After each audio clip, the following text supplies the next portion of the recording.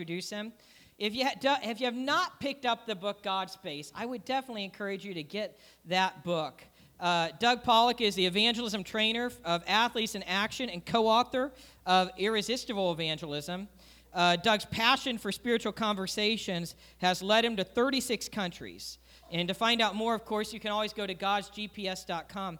I want to share as well, again, as I shared at the beginning, in case you missed it, we have more God Space books, lots of them in the back. You can get them on your way out. He'll be here from 3 to 7. Even if you didn't sign up, even if you're still uncertain, you can still just show up from 3 to 7 this afternoon. I also want to share, I gave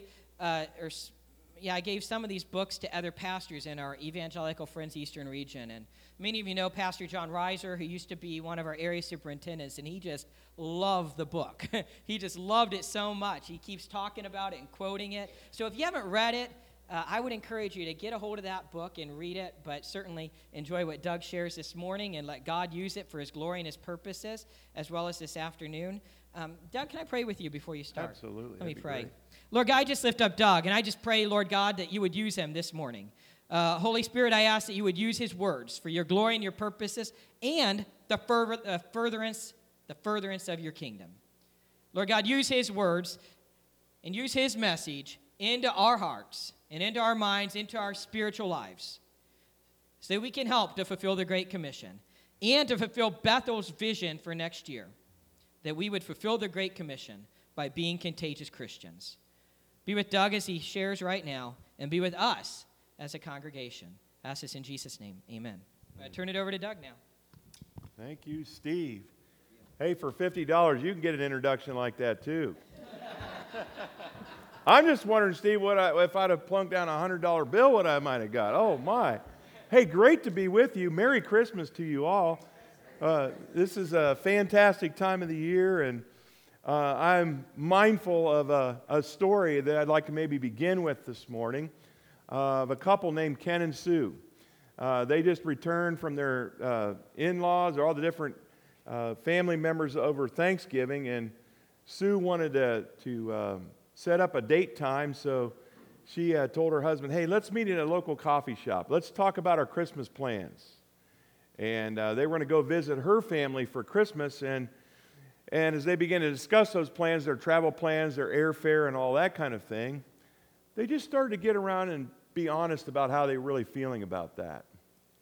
And as they both began to talk about the feelings of going to Sue's place for Christmas, they both admitted they weren't all that very excited about it because, let me give you a little context, Sue is the only Christian in her family. And she knew what would happen as they went home for Christmas, that typically in the past, when conversations happen, not only were they kind of being on the outside, spiritually speaking, to the rest of their family, they just didn't share the same views. But when topics of politics came up, they were always on the wrong side of those political conversations. So Ken and Sue felt very either awkward at some times being in the conversation, or a lot of times felt like they just sat there in silence not knowing what to say. And as they began to think about the reality of what's happened in the past 6 months in our country, with some of the polarizing political conversations that have been happening in the culture, they were just dreading going home for Christmas. Now, if they were to turn to you and ask you the question, hey, how do we have some kind of a redemptive conversation during this Christmas season with our family members, what would you tell them? I mean, are you finding it more and more challenging yourself in this polarized culture that we're living in, having these kinds of conversations? Today we want to talk about that, and I'm excited to be here this morning to speak at God's Post Office here in Poland, Ohio. You maybe have never seen this church that way before, but I actually think from God's point of view, looking out over the balcony of heaven, looking down, that He actually sees the church here as His post office. That we would actually gather on Sunday morning as His called out ones, the Christians. We gather on Sunday so that we could scatter Monday through Saturday and deliver His mail, His message that He has given to us. And so this morning, I want to talk about that. What does that look like for us to live out our role as God's mailman? I loved when I came in this morning, the scripture passage. You are my friends if you do what I command. And this is a command that God has given all of us. You know, sometimes I think, as I travel around the world, it seems like a lot of God's people think, hey, we pay Pastor Steve to be good and do that kind of thing, but the rest of us, you know, that's his job to pull that off. But the reality is, if you study your Bible, I don't know how you could come to any other conclusion that all of us are invited into this sacred work of delivering his mail. This morning we want to talk about that, especially as it comes to this Christmas season. And hey, here's the good news. I think a lot of us intuitively know that people are actually more open to having these conversations over Christmas. So as I'm preaching this morning, as I'm doing the workshop this afternoon, I'd like you to think about who's in your route, who do you know that you'd love to have a redemptive conversation with this Christmas, and to be thinking about some of the things I'm talking about this morning and applying it in that particular scenario.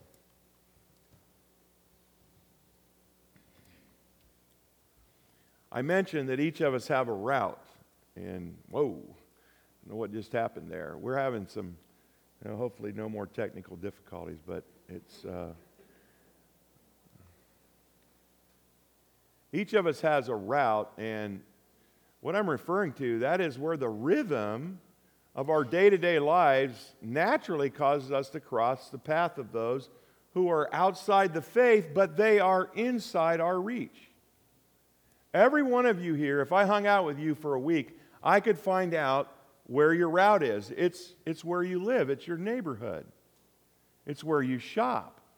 It's where you go to work. It's the people you work with. Maybe you work out. I spend a lot of time, I'm a chaplain in the largest YMCA in the world, and there's 27,500 people who come there. I get to meet a lot of people. That's part of my route. It's where you shop. It's where your just day-to-day life happens. And doesn't it seem to make sense that if God has called us out, the church, that's what the word church means, the called out ones, called us out of the world and set us apart for his purpose, that his idea was that as we are going about our day-to-day lives, we would be looking for opportunities to make deliveries and share his good news with people who are presently outside the faith, but they're inside our reach. Jesus spoke these words in John chapter 20, verse 21. As the Father has sent me, I am sending you. Have you ever received that for your life? Have you ever seen yourself as a sent one? That God actually wants to send us out. And often I think, as one who's been involved in missions, again, not only do I think sometimes people in the church think that, hey, we pay our pastor to do that work, but sometimes I feel that kind of comes to me too. Hey, you're the one out there you're the sent one, Doug. You're the one who's been called to go out into all the world. And I'm like, I know God has a specific calling on my life, but have you ever received the fact that he has a calling on your life? That you are maybe one of the only Christians that has unimpeded access into the people's lives that you rub shoulders with, that you might be the only Christ follower that a lot of people know. And that God's purpose and plan is that you, a member of the church, a called out one, would be equipped and ready to deliver God's mail. Lest you think I'm playing loosely with the scriptures today, I think the Apostle Paul certainly understood this. This whole idea that we're God's mailman. Listen to what he says, or the words that he was inspired to write in a passage of Scripture. Hopefully as it comes up here. There we go. God has given us the task of telling everyone what he is doing. We're Christ representatives. You could substitute, hey, we're God's or we're Christ's mailman. that in a very real way, we represent the kingdom of God to people who are outside the faith. Now, I'm just curious this morning as we dive into this message. Some of you, I'm sure, have already tried to deliver God's mail, and how many of you have ever had this experience as you've attempted to deliver God's mail? Anybody ever feel like in your attempt to deliver God's mail, you feel like it got returned to sender? Anybody feel like that here this morning? Well, if you haven't read my book, immediately go to chapter 2, because in there, I actually tell on myself. I became a Christ follower at Kent State University. You know that school not too far from here. And my junior year in college is when I became a Christian. I got so excited about what Jesus did in my life that I wanted to share that with all my friends. The problem is that I really hadn't gone to mailman school. No one really had talked to me about how to deliver God's mail. And so with a whole lot of passion, I just started into the journey. And often I committed what I called spiritual conversation killers. I did a lot of things that actually caused the mail to be returned to sender. And what I learned, and Steve could have introduced me this way this morning. Hey, all the way from Cincinnati this morning, we actually have a recovering evangelist. And I could have stood up and said, "Hi, my name is Doug," and you would have all said, "Hi, Doug." Okay, we'll fill in the line there. My recovery started when I realized that some of the things that I was doing was actually unappetizing. That people weren't saying no to Jesus as much as I thought they were. Sometimes they were just saying no to the unappetizing ways I was presenting Him.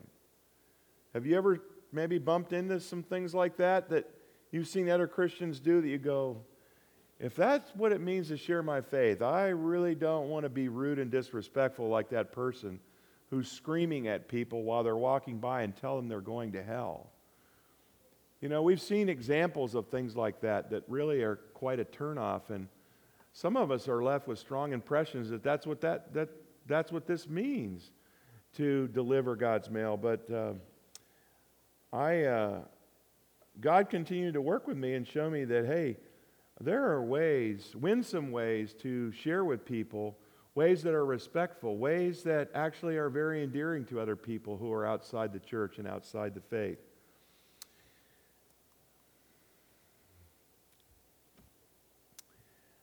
This is a picture of what I perceive a typical church to look like today. Now, you got to understand, I travel in and out of churches all over.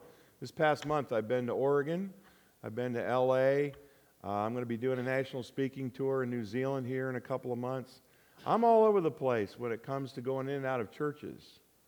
And I wish I had a better report, but often, if I'm going to be honest with God's people, I'd have to say this is probably a typical picture of a lot of churches, that ultimately the mail is piling up in the post office. And ultimately a lot of God's people are not taking the mail to the streets. That somehow we have this mentality in the church that God's work has to happen in this building at this time. Well, I don't know. I'm looking around and I'm going, the whole mindset that we had for many years in the ministry, which is inviting people to come to church, to come and see, to hear what we have to say, those days are not, it's just not producing a whole lot these days. There are not a lot of people coming. And so maybe we've got to get back to the words of Jesus, who told us to go into all the world. In other words, maybe we could say the day of home games is just about over. It's time for us in the church to learn how to play away games. I'll explain what that means more this afternoon. But I think you kind of get it if you follow sports. A home game is where you show up where your crowd is the majority. They've all got the color on, and you got your sage on the stage. You're playing your music. And you might feel comfortable here this morning, but have you ever thought about what it would be like for an outsider who has no concept of what it's like to show up at church? The first thing is they walk in and they're asked to sing songs of words they have no idea what they mean, and a lot of churches sing for 30 minutes straight.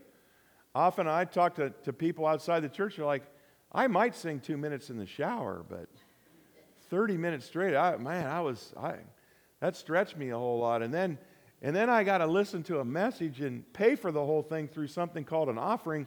And if I'm really lucky, I get to drink the blood of Jesus and eat his body. What goes on at these churches? See, from an outsider's point of view, we don't know sometimes how it comes across to them. And so coming to church is really scary for a lot of people. So we need to figure out, how do we, if you want to say, leave the church on Sunday and go be the church Monday through Saturday. If we want to see more people here, and I'm assuming that you would really hope this morning that this church would be filled, that you'd actually have to have 2 services. I mean, I think Jesus, if he is who he says he is, he's worthy of that kind of attention here in your area, right? But if that's going to happen, I think there's a direct correlation between how many people are leaving the church on Sunday and how many people are showing up in their real worlds on their route Monday through Saturday and delivering God's mail.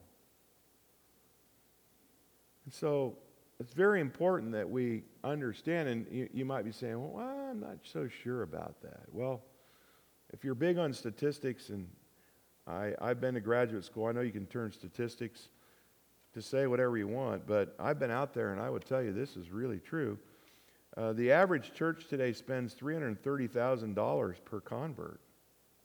In other words, when you take all the money that's meant to keep the lights on and keep the church carpeted and pay the pastor's salary and keep the parking lot chipped and sealed and all that keeps the church going, and then ask how many people are in the church here this year that weren't last year because somebody left this building and showed up to be the church out there, and now they say, I want what you have. You've got something that I don't have, and I want to know this Jesus that you know. And now this year they're in the church. There's a woman that did a study on 30,000 churches here in America. That's no small study. And here's what she learned. In a 3-year period, she could only find 150 churches, 150 out of 30,000, that could report 1 or more adult baptisms in a 3-year period.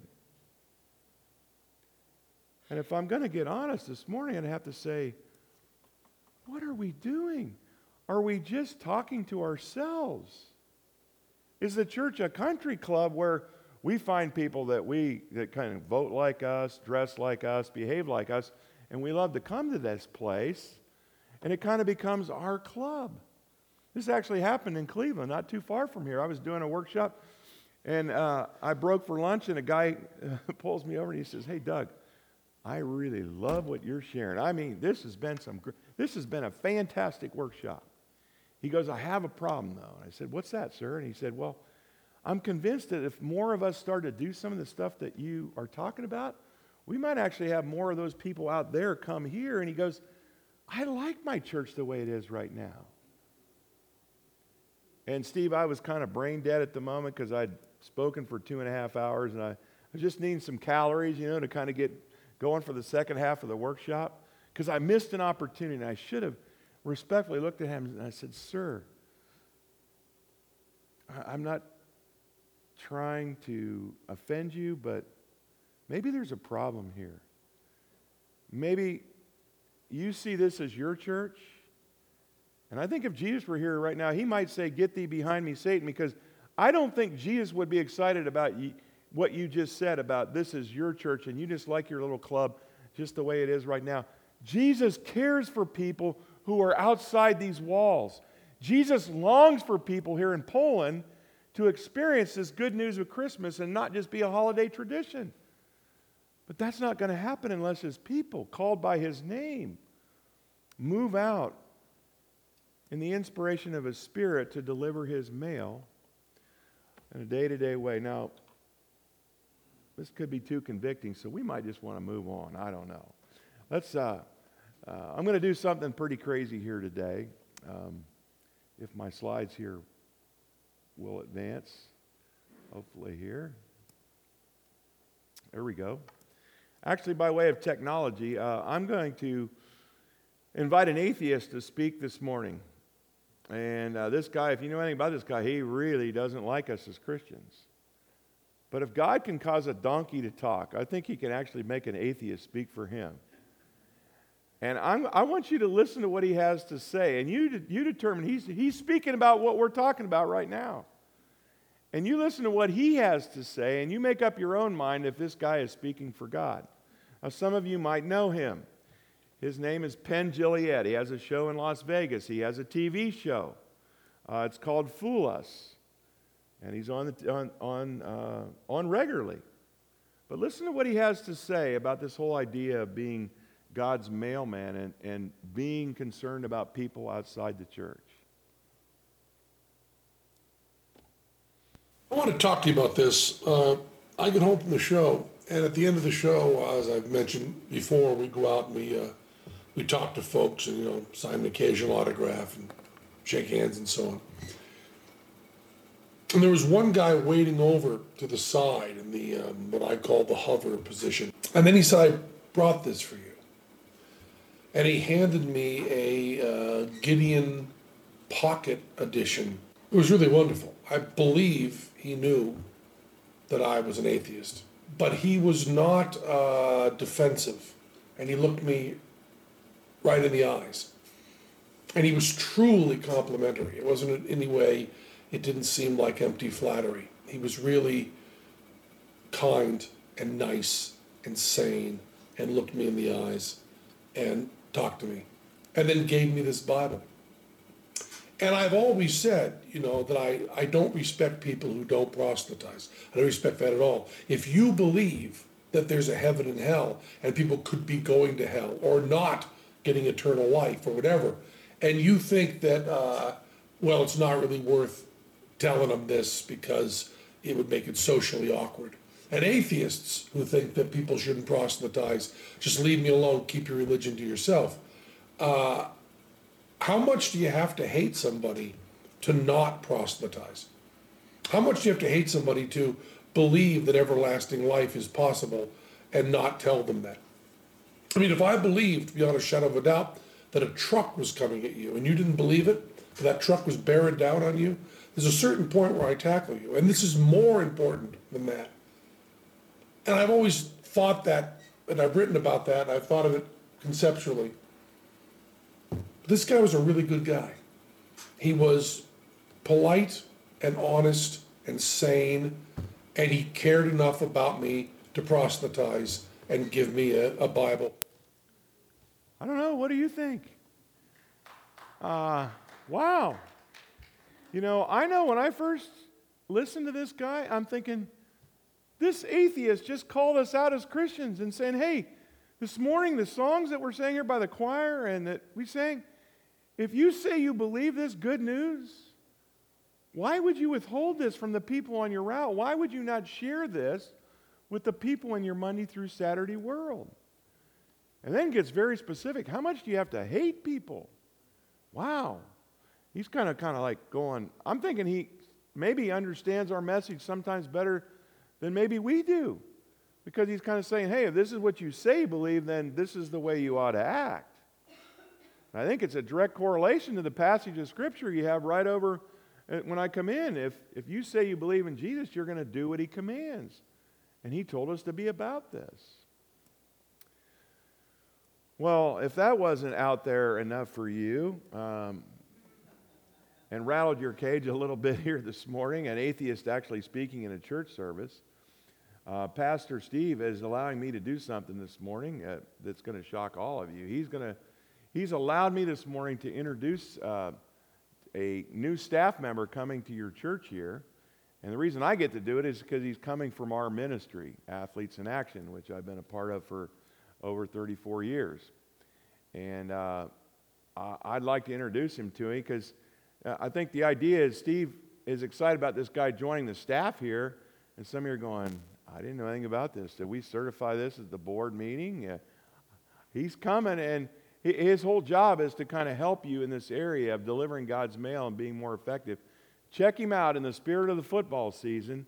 In our ministry, we called him the evangelism linebacker. Here he is. Why did I want to be the evangelism linebacker? Well, let me put it to you like this. As a fish was created to swim in water, as a bird was created to fly, I was created to knock people out who don't evangelize. All right, it's all you. This house has got your name on it. I'm not ready yet. What makes you think I'm ready, though? It doesn't matter who rejects us because we're always accepted by Christ. God loves you. Get off the floor and go door to door. Can we talk to you for a minute? I'm a lover, not a fighter, baby.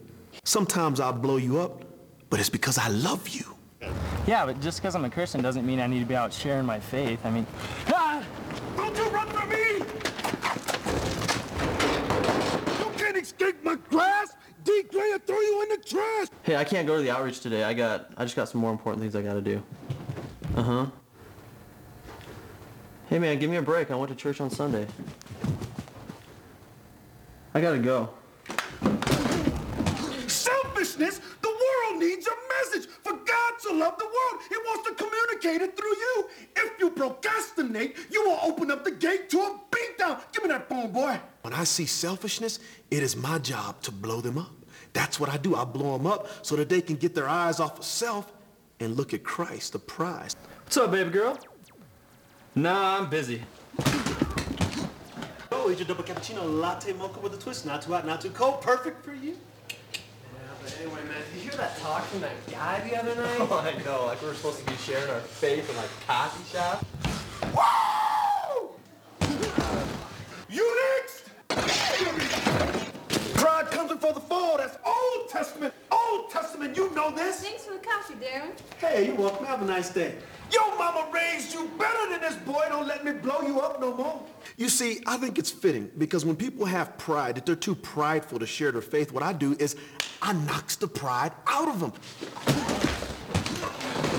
When you least expect it, around the corner, perhaps even under your bed, I can be everywhere and just know that I'm always watching, ready to lay the boom on you, baby. Booyah! You know, I know some of you are chuckling, but I'm thinking, if this guy really were coming here, how many of you start looking for another church?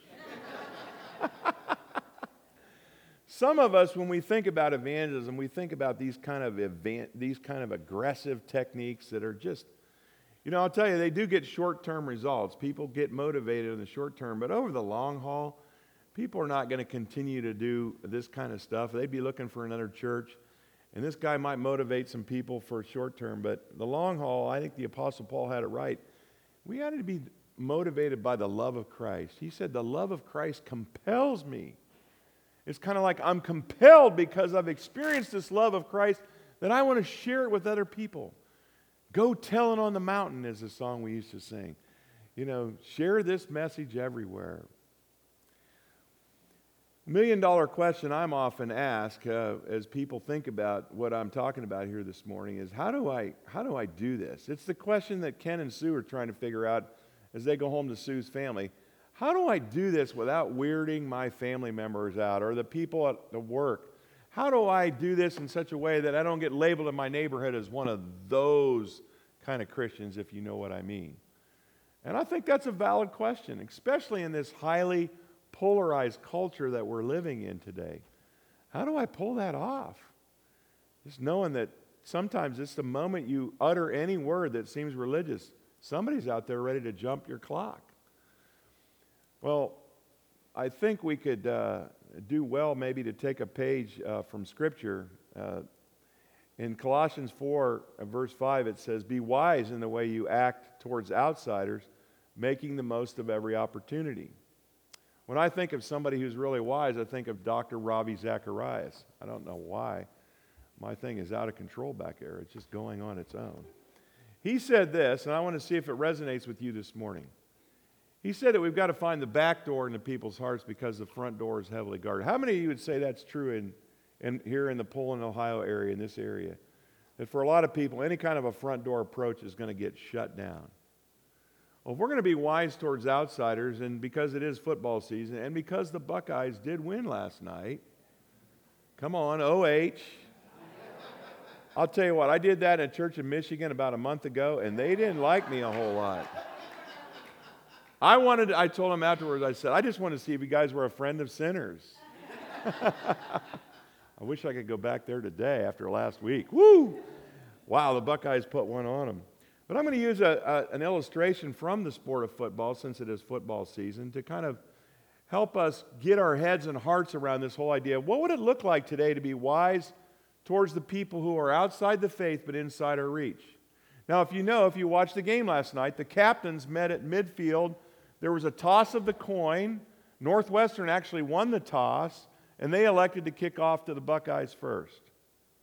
That game didn't actually start until one of the Buckeyes caught the ball, and the Buckeyes had to start the game not where they wanted to be on the field, but where they caught the ball. And I would say, if you think about the people on your route, everybody is somewhere in relationship to God. Everybody has a spiritual zip code. And one of the challenges that we face is, where are people living in relationship to God? I think a lot of you intuitively know that if I sent you out right now to invite 10 people to church, you'd be really blessed to feel like if one person would come. That's not where they're at. They're not like jumping up and down going, wow, can I really come to your church? Thank you for the invitation. And so we have to start where they are. Just like in a football game, you got to start where you catch the ball in the field. Now, I'm curious this morning as you think about the people who are on your route, the people in your family system, the people who are on your heart here this morning. How many have people that you would say are a long way away from God? They're way back towards the end zone. They're very resistant to the claims of Christianity. You have anybody like that in your life? What does it look like to engage them, and if you would, move the ball up the field? You know, that's the whole idea of the sport of football, right? It's to move the ball down the field. How about if somebody were apathetic? Do you feel like you would know how to engage them? A lot of people will say things like this: hey, if that's your thing, that's fine for you. Just don't push it onto me. Have you heard that one?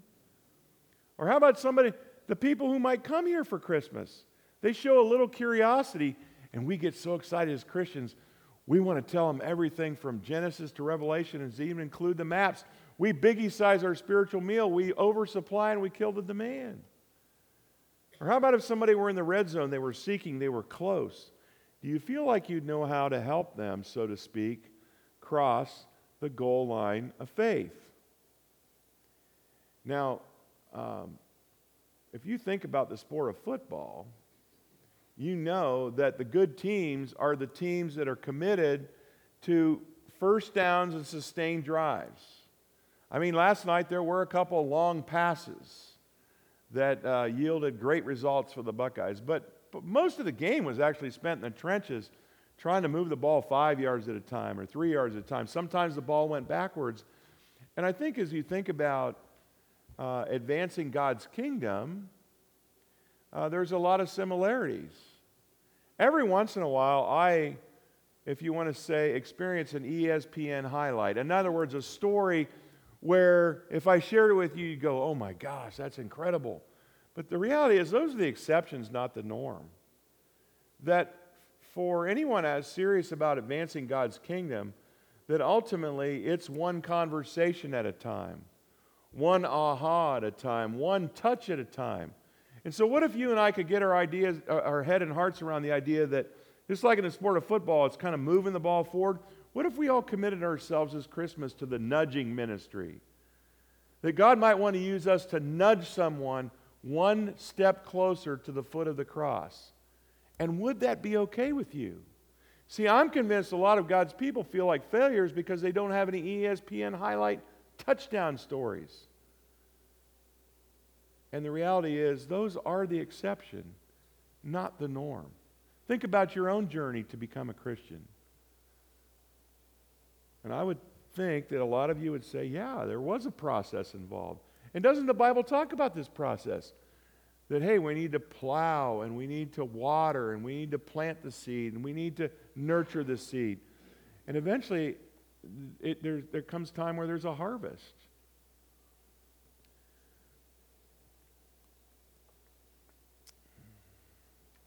Let me share a story as I land the plane here this morning, because Steve told me when I got up this morning I had to observe the greatest of the Beatitudes.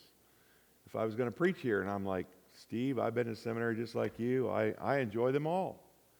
He said, well, here at Friends, we want to make sure you get this one right. I said, okay, help me out. And he said, the most important one this morning is, blessed are the brief, for they will be asked back. So I want to land the plane here this morning, and I want to do it by sharing a story that maybe, kind of encapsulates everything that I've been talking with you about this morning and ties it up in a story. And it actually happened several years ago. I was on a plane flight to Canada, and I was speaking in one of the largest churches there in Canada, in Edmonton, church of 2,500. And you have to understand something. For me, getting on an airplane is like crawling into my man cave. No phones, no disruptions. I can sit there and get my laptop out and go to work and prepare for the next place I'm speaking. So I had an aisle to myself, and I was like, God, thank you. But right before the door closed, some lady's running down the jetway, and she gets in right before they close that door, and when you know, she's sitting right next to me. So I had to scramble real quick, get all my stuff that I had already taken out, and I thought I was good to go. I'm sorry, I'll get it out of your way. And when you know, this lady is a flaming extrovert. The word on the street is, ladies, most of you need 25,000 words a day. This woman needed 40, and it was just 8:30 in the morning, and she hadn't started yet. And when she sat down, she just started on me. Ba ba ba ba ba ba ba ba ba ba ba ba ba ba ba ba ba, and I'm just sitting there going, God, not right now. I do not want to be on the clock right now. I am not wanting to deliver your mail right now. I've got work to do. I'm speaking tonight at this church. As I share this story, I am going to take some time outs along the way to make sure you don't miss the obvious. If you're waiting this morning to feel like it, to deliver God's mail, those feelings may never come. It's an act of obedience. As the passage on Scripture on your back wall there says, to do what Jesus commands us. It's not until I whip myself into a place where I feel like following His commandments. A lot of times I have to act in faith whether I feel like it or not. That's what obedience is. And so I had wrestled with God before in matters, and I just decided, you know what? God, this could be a divine appointment. I closed my laptop, put it away, and I said, okay, I'm going to be present in this conversation. So I started talking to her, and one of the best places to start a conversation with somebody who's out the church is not like look at them and say, brother, are you saved? Something like that. That's a big front door approach. Instead, I think what we need to learn to do as Christians, if we're going to deliver God's mail, is we need to find out what they're interested in. And the secret of being interesting in a conversation is to be interested. So I soon found out that she was a world traveler like myself. She's been to 26 different countries. I've been to 42 now. And we started talking about the favorite foods, favorite places we've seen, favorite countries. And it dawned on me, I wonder what takes her to all these places. I know what's taken me there. It's the gospel. It's the good news. But wonder what's taking her to all these countries. And so I asked her, I said, if you don't mind me asking, how do you get to travel so much? What takes you to all these places? And she says, I'm the lead singer in a band. And I'm like, whoa, that's pretty cool. So now my follow-up question was, well, tell me about your most exciting gig of all time. Like the biggest concert you've ever done that you just... She said, oh, that's really easy. I once was brought on the stage, and here she is, a picture of her, playing a wireless saxophone while sitting on the back of a camel while my band played in front of the pyramids. And I'm like, this lady is no wannabe singer. She must be big time. And so I said, well, if you've done something like that, you probably even have a second one that's probably pretty exciting. And she goes, oh, yeah. She goes, I once played in front of President Bush. I said, you got to play for the President of the United States? And she said, yes, I did. And I said, what was that like? And she looked at me, and her tone of voice just all of a sudden changed. She said, I will never do that again. And I said, what gives? Why was that such a turnoff? And let me give you a little context to her answer. This was right before President Obama got elected the second time. It was a month before that. And you probably recall the last election, because we're in Ohio, we're in a battleground state. I mean, like a month, those robocalls are coming. And I mean, we get 10 a day at our house. And I mean, Arnold Schwarzenegger calls me. I mean, I got all these prominent, famous people calling me by way of robocall, telling me how I should vote. And she said, I am just so sick and tired of politics. I am so sick and tired of Republicans and Democrats demonizing one another, and I no longer am going to give my talents to help the political process. I said, I hear you. I feel the same way. I can't stand the kind of the uncivil discourse that we have in our culture these days. And I said, I just dropped this, just a little breadcrumb. I said, I feel the same way about religion. And she right away hit that so hard. She goes, oh, tell me about it. I said, it sounds like you've had some bad experiences with religion. She goes, yes, I have. She goes, I grew up in a Jewish neighborhood. We were the poorest Jews in our neighborhood, and so we were the butt of all the Jewish jokes in our neighborhood. Then she looked at me, and I mean, everything in her, the fire of being a performer, being on stage, she looked at me and she goes, let's just put it this way, I hate religion. Whew. Does that sound like the mailbox door is closed? Like, we're not taking deliveries today. Don't even think about it. Don't even go there. But remember our passage of Scripture, Colossians 4:5 says, be wise towards outsiders. So in the moment, I believe the Holy Spirit gave me wisdom from above. And instead of feeling like, okay, don't touch that conversation, I very gently moved ahead, respectfully. And I said, it sounds like, I did some listening. And by the way, I think one of the greatest things we can do in our culture today, if we want to deliver God's mail, is not so much speak, but listen. People are starved to be listened to out there. And we're going to talk about that this afternoon, how to listen for heaven's sake. So I did some listening. I said, it sounds like religion has hurt you because you were the butt of a lot of jokes, and you just don't want any part of this. And she goes, yeah, I don't. I said, I am curious, and if you don't want to answer this question, I gave her permission. I said, have you ever had any experiences in life that you'd call spiritual in nature? And she says, I have. I said, I'd love to hear about those. See how I turned the conversation from talking about religion to just open it. I said, have you had any? And I didn't want to define and say, have you ever had a Christian spiritual experience? Because now I'm kind of narrowing the conversation down. And I think this is where we get in trouble as Christians, and why the mail sometimes is returned to sender, is because we want to have a conversation where we get to control the curriculum for the conversation. We get to go chapter and verse, and we get to talk about what we want to talk about. And people aren't a lot of times ready for those kinds of conversations. She started to explain to me that when she was 12 years old, she was going to commit suicide because her mom and dad were going through a divorce, and she was caught in the middle, and they were both pulling at both sides, trying to woo her to their side. And I said, what did you do? I took my mom's prescription pills, and I was going to go overdose. I went out to a very remote place. It sounded like it was a park or some nature reserve, way out away from people, no cars, no people, nobody around. But she decided before she overdosed that she would write a note to her parents explaining why she did what she did. I'm sitting at 35,000 feet, Steve, and I'm sitting here going, first of all, I'm so glad I was obedient to God that I put my laptop away, or I would have missed a divine appointment.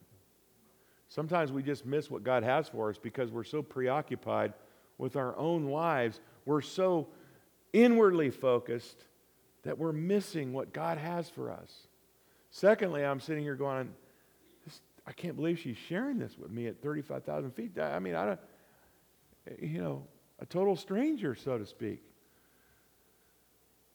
Well, she said, right as I was finishing up the letter, a lady appeared out of nowhere. A lady I'd never seen before. I didn't know how she got there. I didn't even know how she knew I was there. And she seemed to know what I was doing. And she walked up to me and she says, "You don't want to do this. Your life is going to bring joy to a lot of people someday."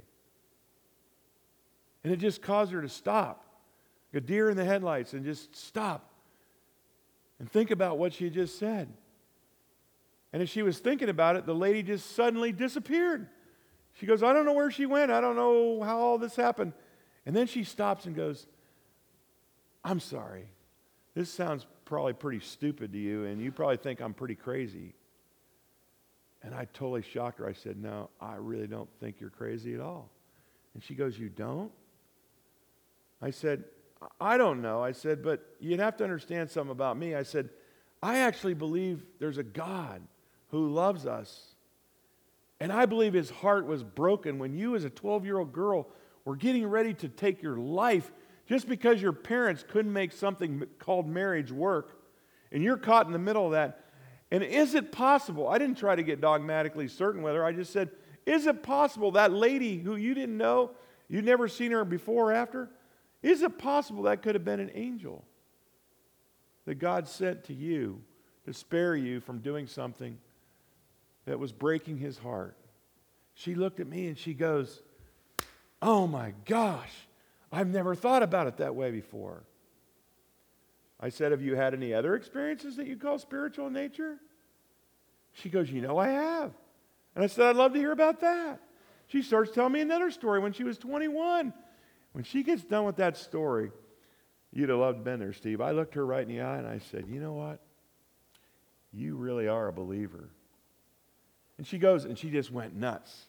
She goes, "A believer? I told you I hate religion." I said, "I'm not talking about religion." I said, "But for the last 15 minutes, you've told me 2 stories. Is it possible that you've been dissing the God who has been reaching out to you throughout your life, but you have been kind of putting him off because you're afraid you will become religious like those people who hurt you way back in the neighborhood?" She goes, "Oh my gosh, you're getting me to rethink my whole life." And I said, "I'm curious. Growing up Jewish, have you ever had the privilege of just studying the life of Jesus?" I said, "I think you'd actually like him because he had some pretty tough words for people who were religious. And they didn't like some of the things he said. And they labeled him a friend of sinners." I said, "Have you ever looked at his life?" She goes, "No, I really haven't." I said, "Would you permit me for the next hour we have on this plane ride just to kind of be your tour guide? I want to take you through the New Testament, and I just want to expose you to Jesus. And we'll ask questions." And we kept a very conversation. For the next hour, we had a Bible study on the life of Jesus on the airplane. When we hit the ground in Canada, she looked at me and she says, "You know what? I wish more people could have conversations like this." She wasn't ready to become a Christian right there on the spot. But I'll tell you what, the ball got moved. There was some nudging by the Holy Spirit that went on that day. And when she said, "I wish more people could have conversations like this," I thought, "Oh, so do I." If you're sitting here today and you wished you could have more conversations like that as you think about Christmas, this afternoon, the workshop, that's what we're going after. You could say this afternoon is all about how to help God's people increase the quantity and the quality of their spiritual conversations. Question for you this morning. Do you believe that as human beings, we are human beings on a spiritual journey or spiritual beings on a human journey? I'm not trying to play semantics with you here today, but if you believe like I do that God has put eternity in our hearts, then that means God has hardwired people to have these conversations. Just like birds fly south in the winter, people are actually made in the image of God, and they need a place to have these spiritual conversations. Now, what happened on the airplane that day? Well, I would say some God space was created. You say, what is God space? Well, I'm hoping it's going to come up here if I keep pushing the button. It's not. There we go. God's space is where God's love is demonstrated in practical, doable, and authentic ways. It's where safe space is created for cynics, skeptics, and spiritually curious people to raise their questions, share their doubts, and voice their concerns. Where seeds of faith are planted, watered, and nurtured. It's where Christianity becomes credible, relevant, plausible, and believable. And if you'd like to create some space like that this Christmas season, or with the people in your day-to-day route, that's what we're going to be talking about this afternoon in our workshop. And I think you find it to be a very fast-moving time. It's very media-driven. We're going to have lots of opportunity for you to have small group conversations. Don't think that you're coming to something where I'm going to be speaking for 4 hours. I don't even know that I could last that long myself. But we're going to do a lot of interactive kind of thing this afternoon. But the whole focus is really meant to help you as God's people, to equip you to do what Christ has commanded us, to go into all the world. And if you feel like you lack confidence or maybe competence and you don't feel very good about yourself as a mailman, hey, this is the afternoon where you are coming to mailman school and you get to learn from some of my failures so you don't have to repeat my mistakes. I guess at this point, if I'm going to observe the greatest of the Beatitudes, I probably ought to pull the plug. Let me close in a word of prayer as we end our this message here this morning. Father God, we pause this morning and we first of all thank you for the people that you sent our way. Each one of us here has a story today. You've brought people across our path who were faithful to deliver your good news. And we're here today because you used them in our lives. And we, in turn, as your people, want to be faithful to be the same and do the same for others. Would you help us just this day, by the power of your Spirit, to increase our confidence, our sense of competence, that you would infuse us with a new sense of excitement about delivering your mail. I pray for those who've come here this morning who have been in this thing called the Christian life a long time and maybe haven't seen a lot happen in this area and are really struggling even to have faith that you want to use them. Father, would you just do what you do by the power of your Spirit to encourage them? As I know you have a job for each of us to do. You've got people on our route that you want to deliver this good news to. So we pray this morning that you would bring this to pass so that your kingdom would be advanced and you would be glorified in Jesus' name. Amen. Well, I want to thank Doug, and I hope many of you can come back this evening. Please stand if you're able and join us as we sing In Christ Alone, My Hope is Found.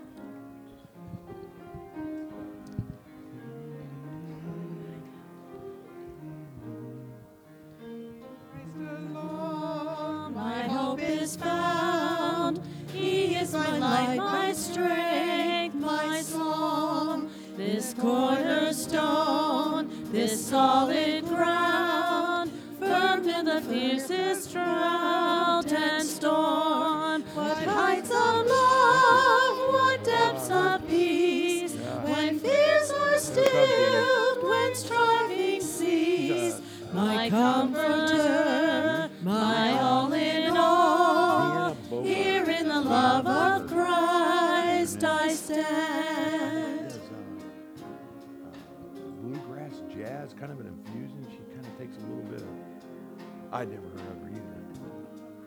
In Christ alone, who took on flesh, fullness of God in helpless babe, this gift of love and righteousness, scorned by the ones he came to save. Till on that cross, as Jesus died, the wrath of God was satisfied. For every sin on him was laid. Here in the death of Christ I live.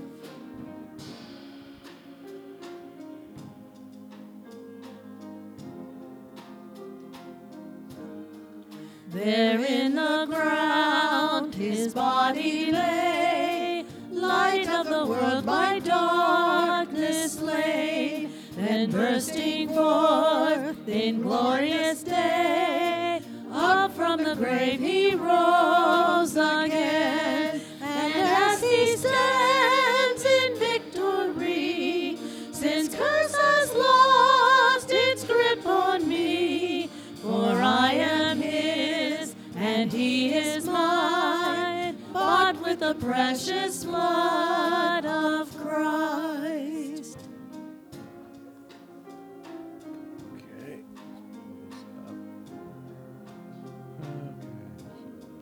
No guilt in life, no fear in death. This is the power of Christ in me. From life's first cry to final breath, Jesus commands my destiny.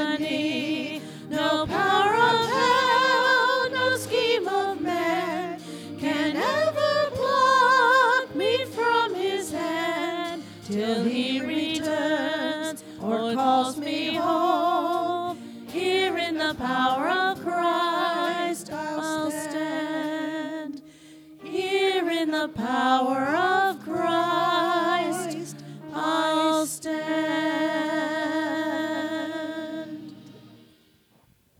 Let's close the service with prayer. Lord Jesus, we are here in the power of Christ. By your power we go forth, and help us as we share the gospel with others, with our life and with our words. Bless us as we go. In Jesus' name, amen.